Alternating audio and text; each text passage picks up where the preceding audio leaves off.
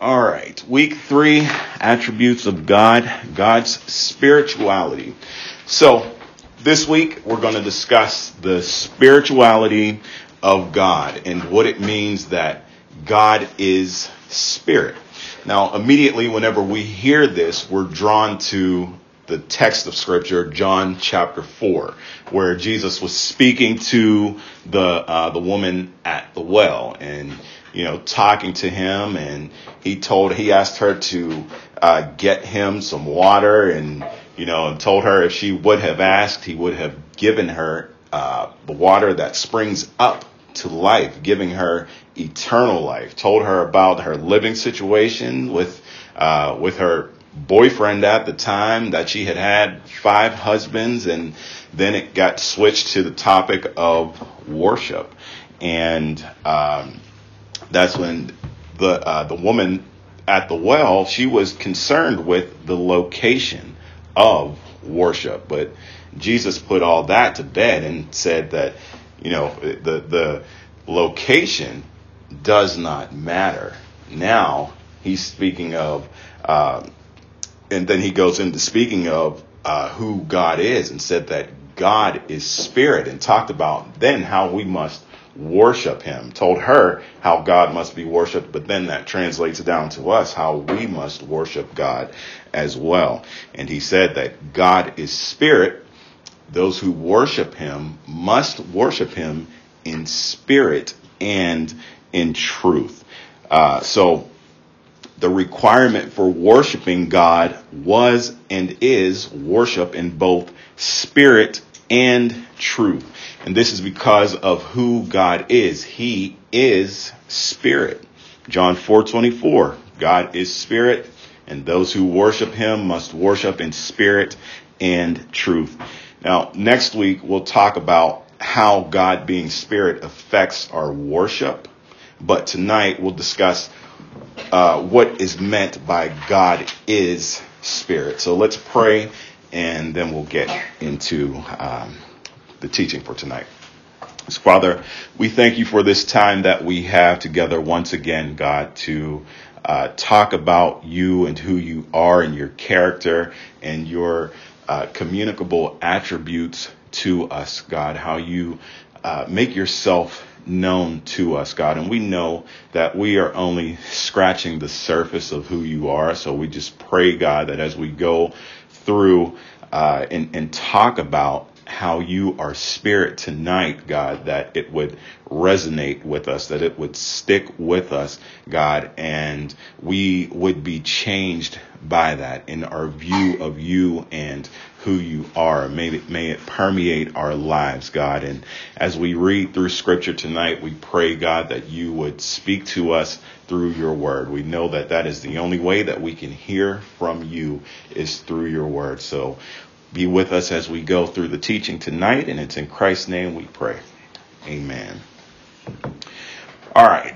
So God is spirit.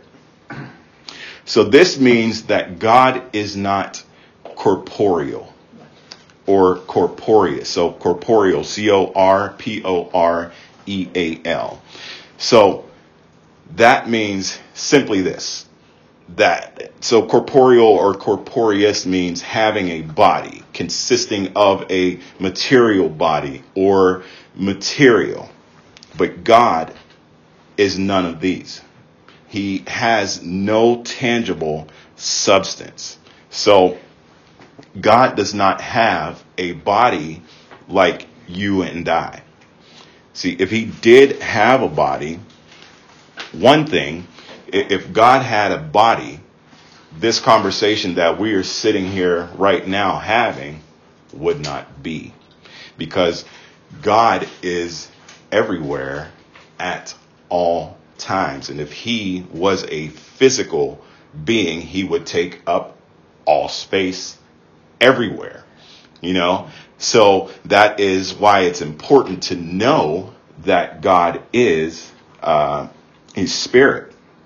But if he did have a body, he couldn't charge man with the sin of exchanging the glory of incorruptible God for that of incorruptible man. Let's take a look at Romans chapter 1 and see what's said there. Romans chapter 1, verse 23 is the focus here.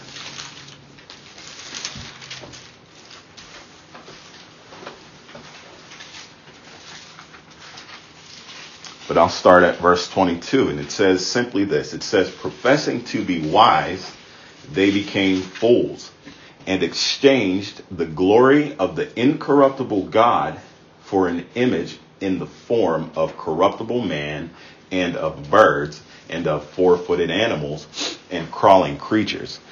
See, and that's a charge against man for exchanging the glory of incorruptible God for an image that is made by hands. Through things that God has created, they're making an image of him.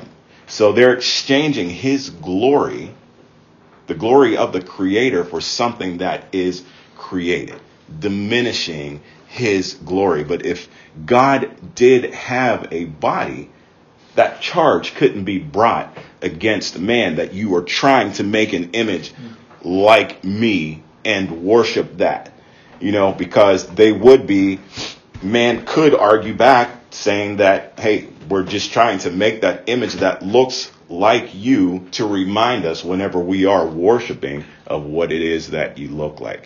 That could be one argument, but God does not have a body like men. If God had a body, he would be compound, meaning that he is formed by a union or elements or parts. And the problem with that is this, that being as though he is formed by parts, or he would be formed by parts, that would mean that he could be separated. So that in itself creates another issue. So with God being able to be separated, there would be the issue that needed to be dealt with. Which parts are finite? Which parts are infinite of this God that can be separated? The parts that are finite would not be worthy of God. The parts that are infinite, if separate, would each individually be God. When speaking of God on a whole, in his essence and his attributes, which cannot be separated, if he were compound and could be separated into parts, each individual part is going to have to be equally God. So that's another issue that would be faced if God had a body. So the parts that are finite would not be worthy of God. The parts that are infinite, if separate, would each individually be God, meaning essentially that there would be many gods. And we know that Scripture does not teach that there are many gods. The Scripture says, it says, "Hear, O Israel, the Lord our God, the Lord is one." So he is one God, not five, not three, but one God. Okay? So thinking of this, there's a lot. There's a lot here when you're speaking about the spirituality of God and the attributes of God alone. It's a lot for us to kind of wrap our minds around. But as I've said before, and I'll likely say many times over as we're going through the attributes, behold the mystery. Behold the mystery. The Lord our God is one, eternally existent in three persons: Father, Son, Holy Spirit. That's the Trinity, right? The Son is not the Father. The Holy Spirit is not the Son. The Father is not the Holy Spirit. All three distinct persons of the Godhead are one. So what does this show us about the Trinity about God as being spirit. In terms of the Trinity, it shows us this, that God is united. He's united. So, although there are three distinct persons, Father, Son, Holy Spirit, the triune God is one. He cannot be divided in his being, nor can he be divided in terms of his disposition toward creation. God, in his sovereign will and eternal purpose, cannot be divided. The Lord is always in sync in will and purpose. And this is evident in salvation. We see it clearly in salvation that there is no division between Father, Son, Holy Spirit. See, believers were chosen in eternity past, before the foundation of the world. Let's take a look at 1 Peter chapter 1.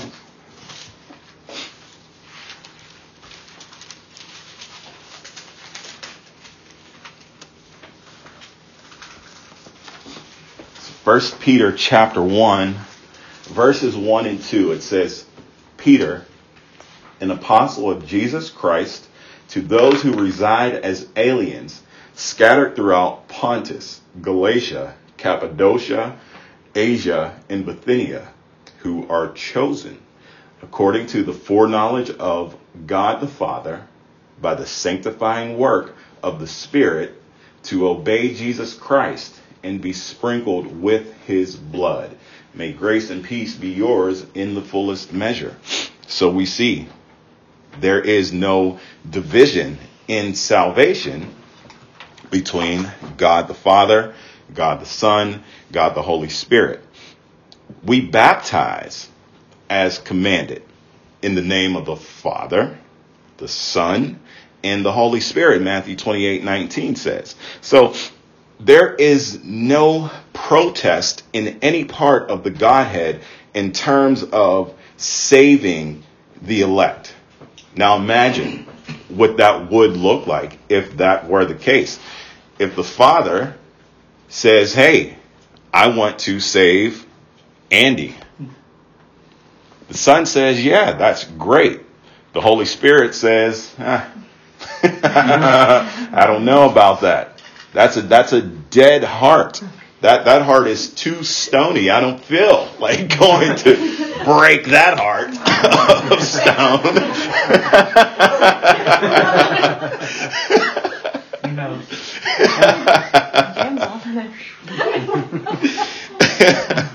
But can you imagine if there was no agreement there? But see, that just helps us understand that the mystery, that although they are three distinct persons, they are one. One in essence, one in will, one in purpose. There is no division.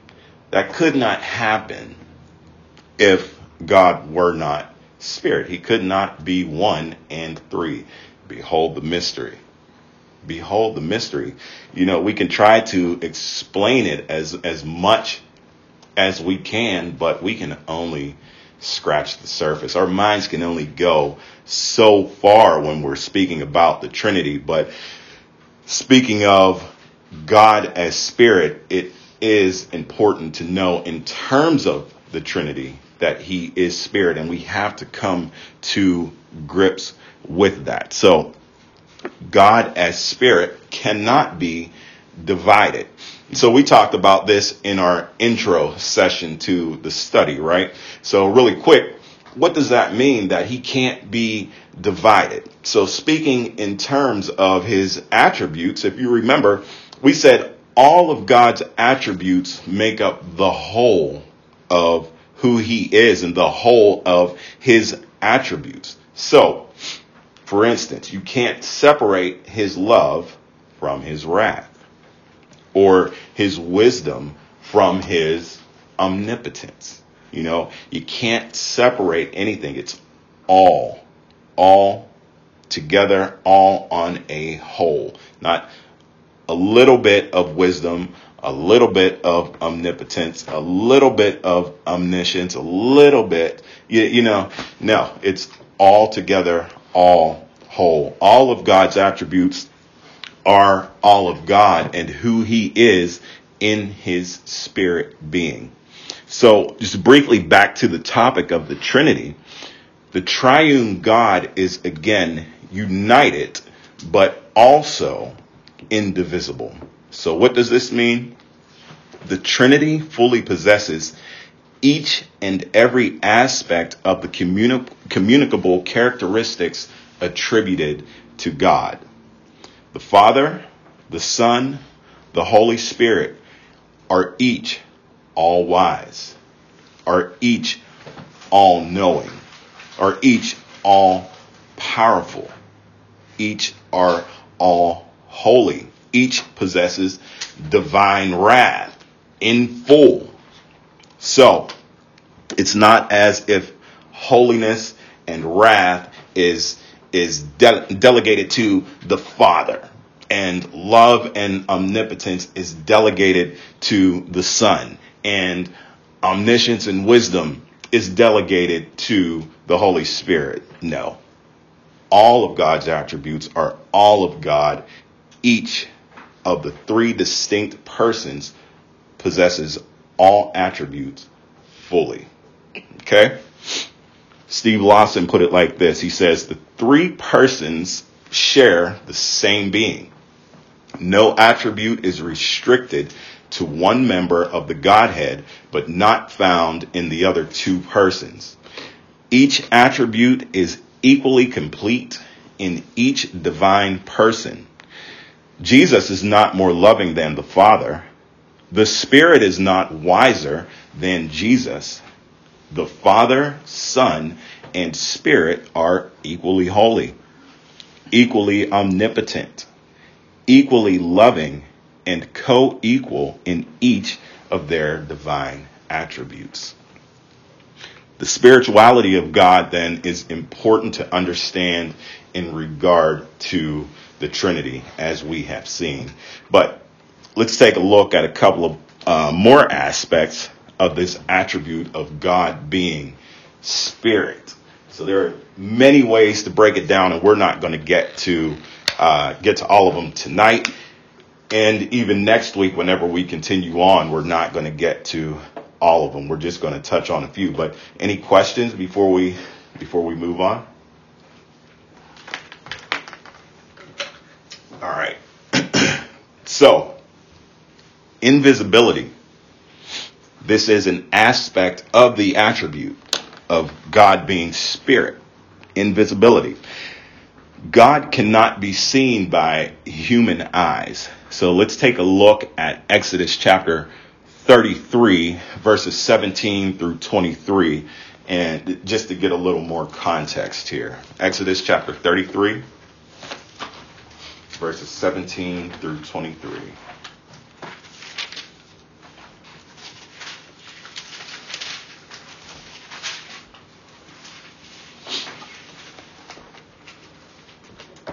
All right, starting in verse 17, it says, "The Lord said to Moses, I will also do this thing of which you have spoken, for you have found favor in my sight, and I have known you by name." Then Moses said, "I pray you, show me your glory." And he said, "I myself will make all my goodness pass before you, and will proclaim the name of the Lord before you. And I will be gracious to whom I will be gracious, and will show compassion on whom I will show compassion." But he said, "You cannot see my face, for no man can see me and live." Then the Lord said, "Behold, there is a place by me, and you shall stand there on the rock. And it will come about while my glory is passing by, that I will put you in the cleft of the rock and cover you with my hand until I have passed by. Then I will take my hand away, and you shall see my back, but my face shall not be seen.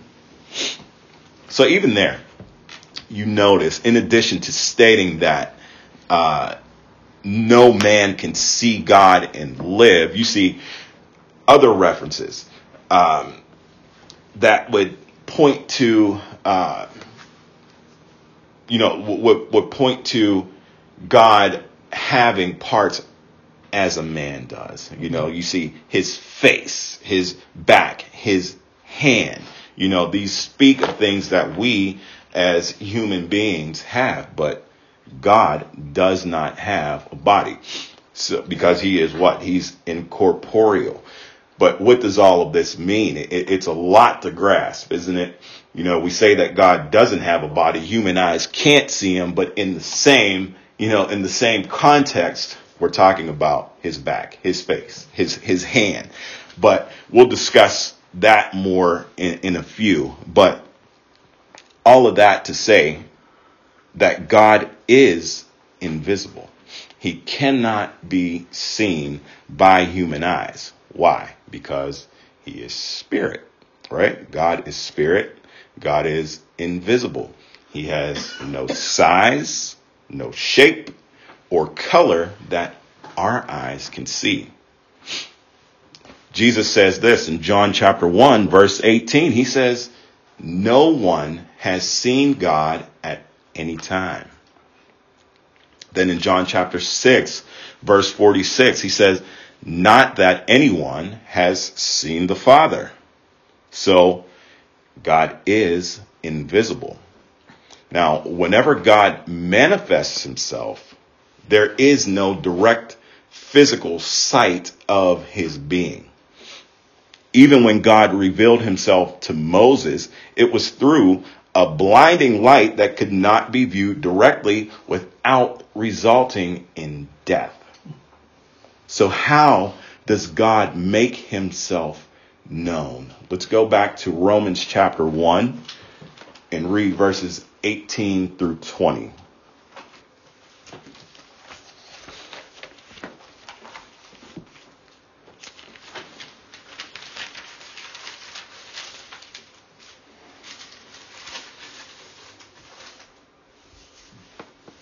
All right, starting in verse 18, it says, for the wrath of God is revealed from heaven against all ungodliness and unrighteousness of men who suppress the truth in unrighteousness, because that which is known about God is evident within them, for God made it evident to them.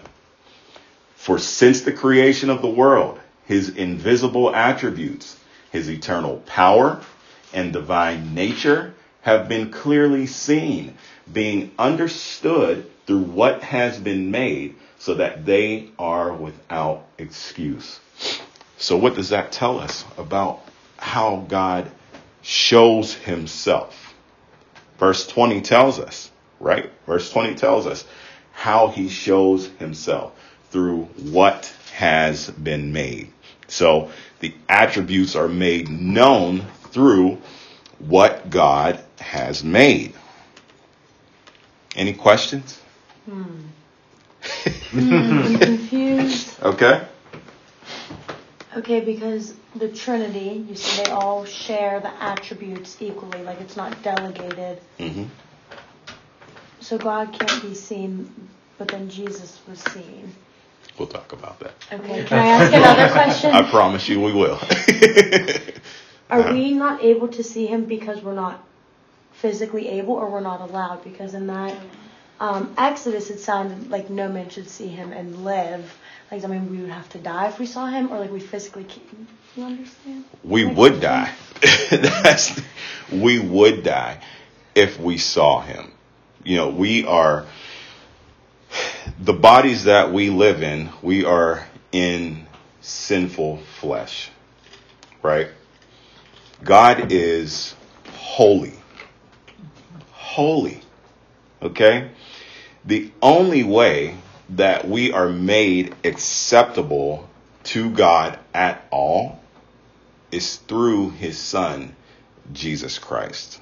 So, we were chosen before the foundation of the world. We were called into salvation, right? Into that right relationship with God through his son, Jesus Christ, right? And for those whom he called, he justified. So to be justified means that he treats us or looks at us as if we never sinned. Okay? But not only are we justified, we're also glorified. So that means as if we are already, it's settled. That account has been settled. If we are a child of God, we have also been glorified. So that seat in heaven is reserved for us. Now, in order for us to be justified, a price had to be paid. That severe price of God's wrath being poured out on Jesus Christ. So we're justified, but we don't want to just take that justification and say, oh, he's treating me or looking at me as if I never sinned, as if there was not some transaction that had to take place. There was a transaction that had to take place at the cross. And that's where that perfect, spotless, sinless lamb, Jesus Christ, died on the cross for us. So God took him who knew no sin, Jesus Christ. He took him who knew no sin and made him. Jesus became sin on our behalf, so then that we might become the righteousness of God. So he treated Christ as if he committed every single sin that we would, past, present, future. Now, justified, glorified. So now, though we have been justified and though we do have that seat reserved for us in heaven, we're going through that process now of sanctification, right? Mm-hmm. And we're continually being saved, right? Meaning that we are in Christ. That relationship is right with God now through Christ, but we are still in this flesh. We're in this mortal flesh.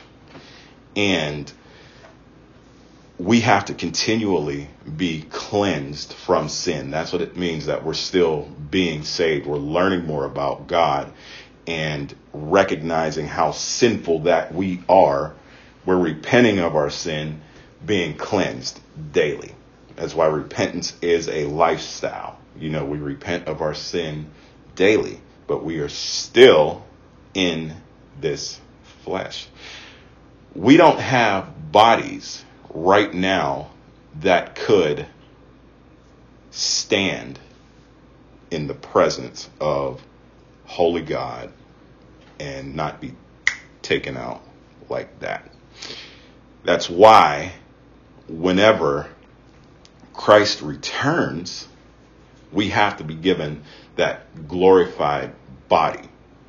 And whenever we see him, whenever he does call us into eternity, we'll see him like he is, because then we'll be face to face with him. But something has to happen. This mortal flesh, this sinful flesh that we are in, cannot stand before holy God, not for a millisecond. So we have to be made new, just like our souls are made new whenever we come to Christ in faith. Anyone who is in Christ is a new creation. The old has gone, the new has come. So just as we had to be washed, clean, made new, in order for us to be able to stand in front of an infinitely holy, perfect God, all sin has to be done away with, including the sinful flesh that we now have, that we're, of our mortal bodies. So we have to be made new to be able to stand in front of God forever. Look at it the other way. Those who don't know Christ, who are not going to be with him for eternity, they are going to have to suffer the wrath of God in hell for eternity. Do you think that this body that we have right now could withstand the wrath of God for eternity? No. So there has to be another change that takes place for us to be able to stand before a holy God and be able to commune with him and have that conversation with him, talk with him, glorify him forever in his presence. There's no way that we can do it in this in this mortal flesh that we're in right now. So hopefully that helped. Yes, thank you. Did it really? Yeah. Okay. Yes. All right. All right. Any other questions? That was a good one. All right. So God is spirit. He is invisible, but he also has made himself known to us through his son, Jesus Christ. So John chapter 1, verse 14. It says this. It says, "And the Word became flesh and dwelt among us, and we saw his glory, glory as of the only begotten from the Father, full of grace and truth." John chapter 14, verses 1 through 9. Let's take a look at that.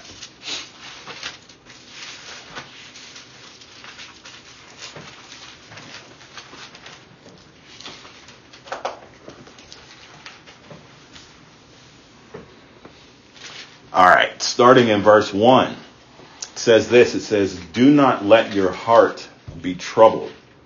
Believe in God, believe also in me. In my Father's house are many dwelling places. If it were not so, I would have told you, for I go to prepare a place for you. If I go and prepare a place for you, I will come again and receive you to myself, that where I am, there you may be also. And you know the way where I am going." Thomas said to him, "Lord, we do not know where you are going. How do we know the way?" Jesus said to him, "I am the way and the truth and the life. No one comes to the Father but through me." Verse 7, "If you had known me, you would have known my Father also. From now on, you know him and have seen him." Philip said to him, "Lord, show us the Father, and it is enough for us." Jesus said to him, "Have I been so long with you, and yet you have not come to know me, Philip? He who has seen me has seen the Father. How can you say, 'Show us the Father'?" So, right there, again, that's another example of how God has revealed himself through Jesus Christ, the Son. He says, "He who has seen me has seen the Father." Let's take a look at one more portion of Scripture, Colossians chapter 1, verses 15 through 20.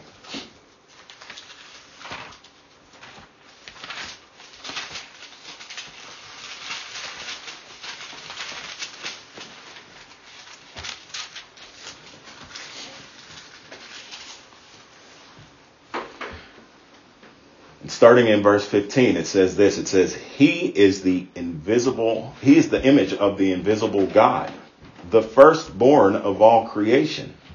Speaking of Jesus. "For by him all things were created, both in the heavens and on earth, visible and invisible, whether thrones or dominions or rulers or authorities. All things have been created through him and for him. He is before all things, and in him all things hold together. He is also head of the body, the church, and he is the beginning, the firstborn from the dead, so that he himself will come to have first place in everything. For it was the Father's good pleasure for all the fullness to dwell in him, and through him to reconcile all things to himself, having made peace through the blood of his cross. Through him, I say, whether things on earth or things in heaven. So we see Jesus is the image of the invisible God. It was the Father's good pleasure for all the fullness to dwell in Jesus Christ. So, if God were ever to be in any human form, the way that we see it is through Jesus Christ. And this is through God's grace that he has shown us himself through his Son. All right. Any questions? Clear as mud?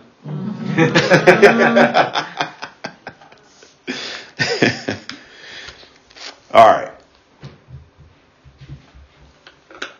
So what about all of the mention in Scripture about God's hand, his arm, the eye of God, his foot, his face, his back, like we have read? What about all of this? So what is this? This is anthropomorphic language. It's a figure of speech that metaphorically describes God as if he were a man. Spell that. Please. Yeah, it's ANTHROPOMORPH.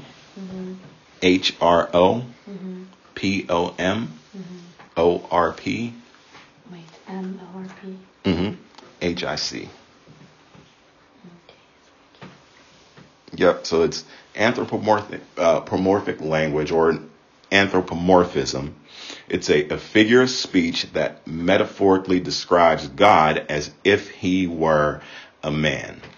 So this is a literary device that it's not inherently theological, because it can be used for anything. So Psalm 19 verse 5, it describes the Son as a bridegroom coming out of his chamber. It rejoices as a strong man to run his course, is what David said. So that's an example of an anthropomorphism. Deuteronomy chapter 32 verse 4 says of God, the rock, his work is perfect. But we don't think of God as a literal rock, do we? We don't go outside and see a rock and say, hey, that's God. No, that's an anthropomorphism. So that is a way for God to, that's a way to convey God in an easy to understand way, as God makes himself known with human-like features. So God's hand and arm functions as metaphors for his power as creator and savior. Psalm 139 verse 10 and Isaiah 52 verse 10. God's finger can represent the work of his spirit. Matthew 12:28 and Luke chapter 11 verse 20. Take a look at that real quick.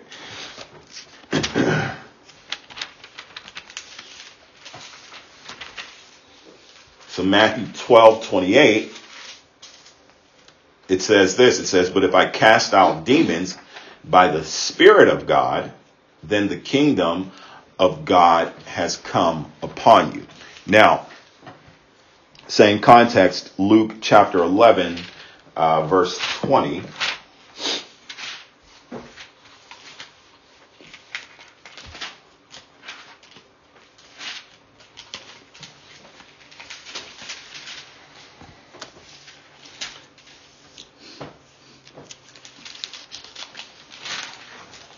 All right, Luke chapter 11, verse 20, it says, but if I cast out demons by the finger of God, then the kingdom of God has come upon you.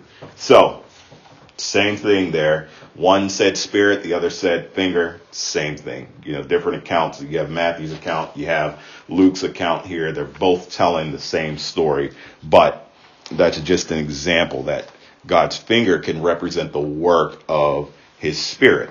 The eyes of the Lord means that God is all-seeing. His arm means that he is almighty. His mind means that he is all-wise. His mouth means that he speaks with authority. He is a spirit being without any body parts.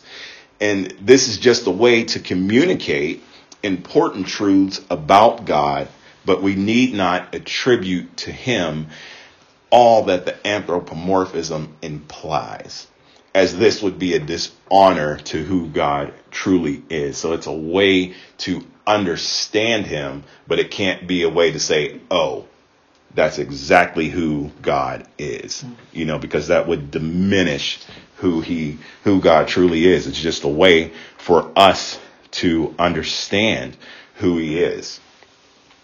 Stephen Charnock said this. He said, just as the sun's radiation could destroy us, but when filtered through our atmosphere, it illuminates and warms us, so God condescends to reveal himself in human terms so that his glory will not harm us, but rather heal and help us. Who said that? Stephen Charnock. Charnock. Thank you. You're welcome. So God is spirit. He does not have flesh and bones. He is not like men, nor is he like an animal. And speaking of God's spiritual essence, John Calvin said this. He said, his spiritual nature forbids our imagining anything earthly, of carnal, or fleshly of him. His spiritual nature forbids our imagining anything earthly or carnal of him. So, whatever our imaginations of God may be, let's just make sure that we rid ourselves of anything that is not scriptural when it comes to God, and remember that God is spirit. Any questions? Comments? Huh? Sure. Tough one tonight. All right. Now, there are arguments that say God must have a body because he appeared to people as a man or a glorified man. So, for instance, let's take a look at Genesis chapter 18, verses 1 and 2, and then Genesis chapter 32, verses 24 through 32.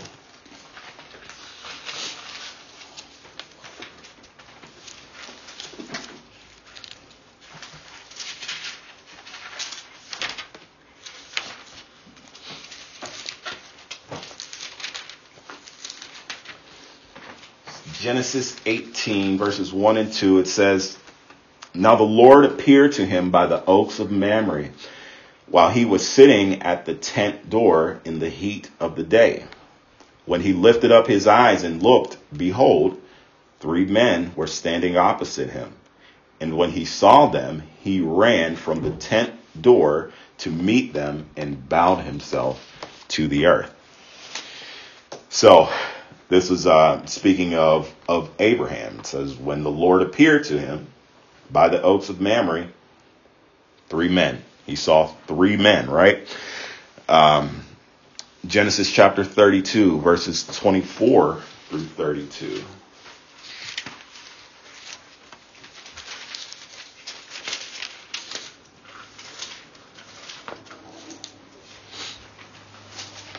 Starting in verse 24, it says, then Jacob was left alone, and a man wrestled with him until daybreak. When he saw that he had not prevailed against him, he touched the socket of his thigh. So the socket of Jacob's thigh was dislocated while he wrestled with him. Then he said, let me go, for the dawn is breaking. But he said, I will not let you go unless you bless me. So he said to him, "What is your name?" And he said, "Jacob." He said, "Your name shall no longer be Jacob, but Israel, for you have striven with God and with men and have prevailed." Then Jacob asked him and said, "Please tell me your name." But he said, "Why is it that you ask my name?" And he blessed him there. So we can stop right there for that one. Let's go to Exodus chapter 24, verses 9 and 10. So these first two examples are of God appearing as a man. Exodus 24, verses 9 through 10 is God appearing as a glorified man.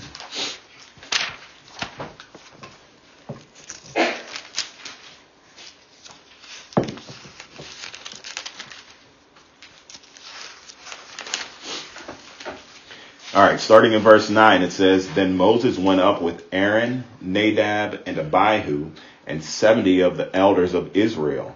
And they saw the God of Israel. And under his feet there appeared to be a pavement of sapphire, as clear as the sky itself." So, under his feet. So this is a appearance as a glorified man. This is just one example here. So some people will use verses like this to say that God must have or must have had a body. For example, Mormons, they teach that God the Father was a deified man who had flesh and bones tangible as man's, saying that he was once like us. They say that he is the father of us all, but that he dwelt on earth, the same as Jesus Christ himself did. This is what they say. According to Mormons, God made man in his own image in a literal and physical way. When speaking of being made in God's image, and this is for us. So that's what the Mormons say. But speaking of being made in God's image, it's a reference to the mental and moral likeness of man's soul to God's, not the physical body. So Ephesians chapter 4, verse 24, and Colossians chapter 3, verse 10. Let's take a look at those real quick and see what it says, just so we can get a better grasp on that.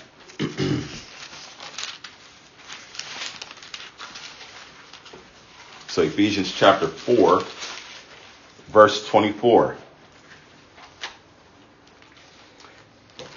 It says, "And put on the new self, which in the likeness of God has been created in righteousness and holiness of truth." Then Colossians chapter 3, verse 10. I'll actually start at verse 9. It says, "Do not lie to one another, since you laid aside the old self with its evil practices, and have put on the new self, who is being renewed to a true knowledge according to the image of the one who created him." So we're speaking of with being made in the image of God, his moral likeness of it's the mental and moral likeness of God's soul to man's soul, and not so much the physical body that we are talking about. Because remember, God does not have a body like men. That's one of the catechism questions that I ask to the kids. Who is God? God is a spirit. He does not have a body like men. Okay? See, Mormons will say, however, this is the statement that they make, just trying to back up their claim that God the Father was on this earth in physical flesh, with bones, tangible as you and I are. They make this statement. They say, as man now is, God once was. As God now is, man may be. But see, this contradicts the clear teaching and what Jesus said, that God is spirit. Okay? And that's where we start with what the Bible says. God is spirit. The Mormons even took that verse there, John 4:24, maybe 4:26. They took that and made it into their own, put their own words in there and said it's something, don't quote me on this, but unto him shall be given a spirit like, so they just took that God is spirit and just completely obliterated it, trying to get their point across, that God was physical man that walked on this earth. So that many problems there. You know what I mean? So there are many, many problems there, but we'll stick with what the Word of God says, that God is spirit. So the visible appearances to men, even though people try to take this and use it to their advantage, like the Mormons do, God's visible appearances to men are what are known as theophanies. And what's that?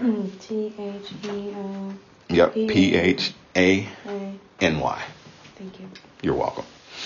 So a theophany is not a view of God's essence, but rather it's a view of his special presence. And he appeared in a variety of forms, consuming fire, a cloud, all of this to show his people that he did not have a physical constitution like that of the created world. Deuteronomy chapter 4, verses 11 through 19.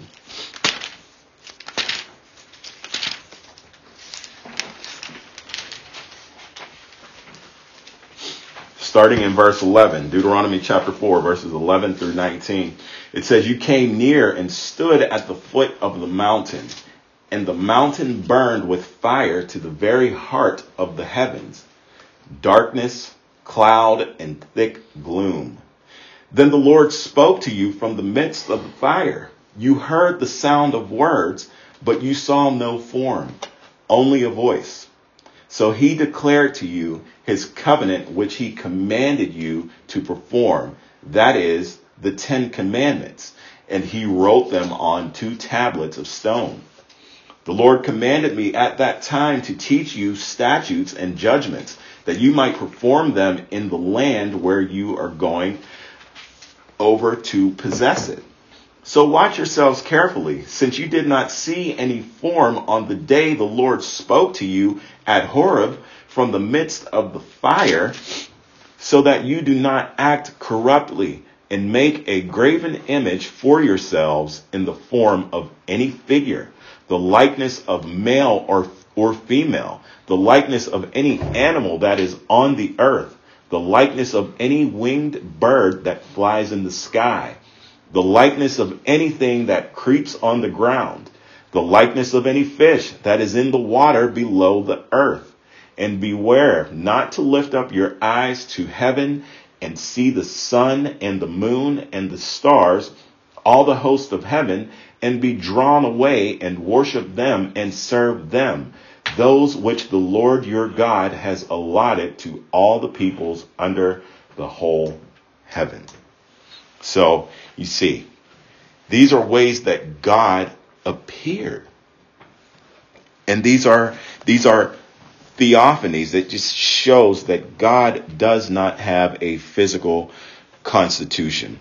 Man-like theophanies anticipated the incarnation of God the Son as a human being, not in divine flesh, but as a divine person, having taken human flesh into union with himself. That's a quote from Joel Beeke. So, still with me? All right. God is spirit.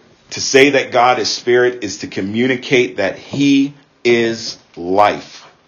The word that is translated as spirit is pneuma, which can mean wind or breath, indicating life.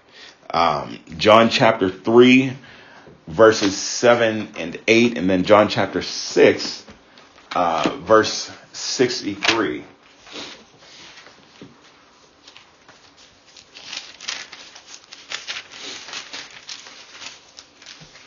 So John 3, verses 7 and 8, it says, "Do not be amazed that I said to you, you must be born again.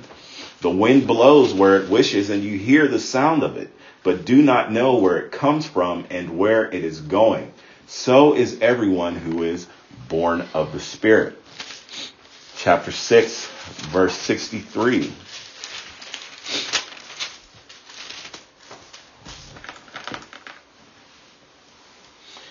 It says, "It is the Spirit who gives life.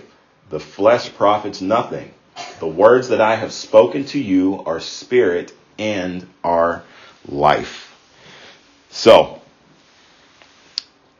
again, this just shows that spirit, translated, it means wind or breath, but it indicates life.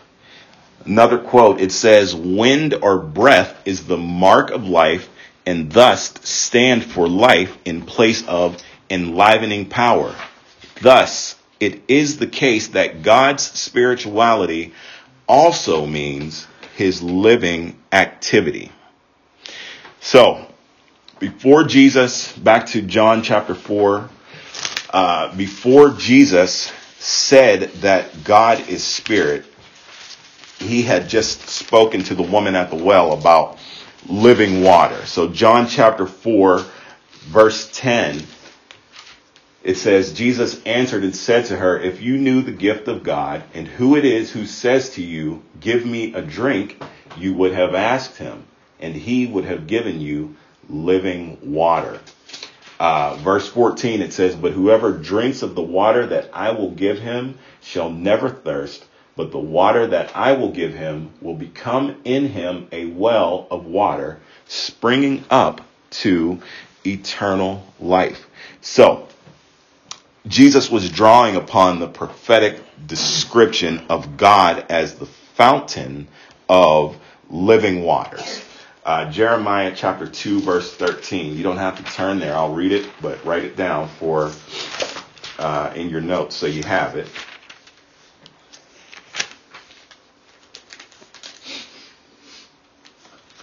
Jeremiah 2, verse 13. It says, "For my people have committed two evils.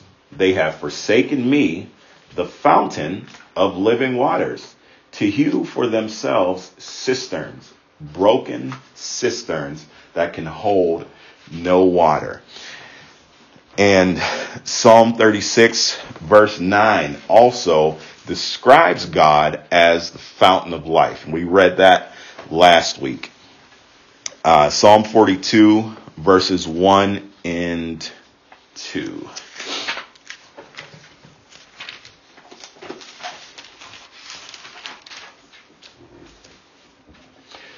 It says, "As the deer pants for the water brooks, so my soul pants for you, O God.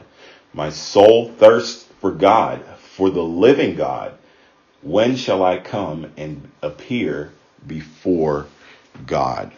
So, one final quote before we finish up. It says this. It says, "The Spirit is living and dynamic by definition. Motionless wind or breath is a contradiction in terms. God's Spirit and life are not merely something he has. He is Spirit and life." God is spirit, and those who worship him must worship him in spirit and truth. So, next week, we'll talk just a little bit more about what it means that God is spirit, but then how that translates into our worship and what our worship should be like based on the fact that God is spirit. Any questions? Sure. All right, let's pray. Father, we thank you once again for this time that we have had together, God. We are only scratching the surface of who you are, God. And I pray, Lord, that as we depart from here tonight, as we get up from this table here tonight, that we would think on the things of your word and think on your attributes and who you are, God, and help us to run to the scriptures, to seek you out, to search you out for things that we may not understand. God, we cannot understand you fully. God, we are in the sinful flesh, God, but you through your son, Jesus Christ, have graciously sent him, God, to die on the cross for our sin. And we can look at him to see, to get a glimpse of who you truly are, God. And we just ask that we continue to keep our focus on Christ. And it's in his name we pray. Amen.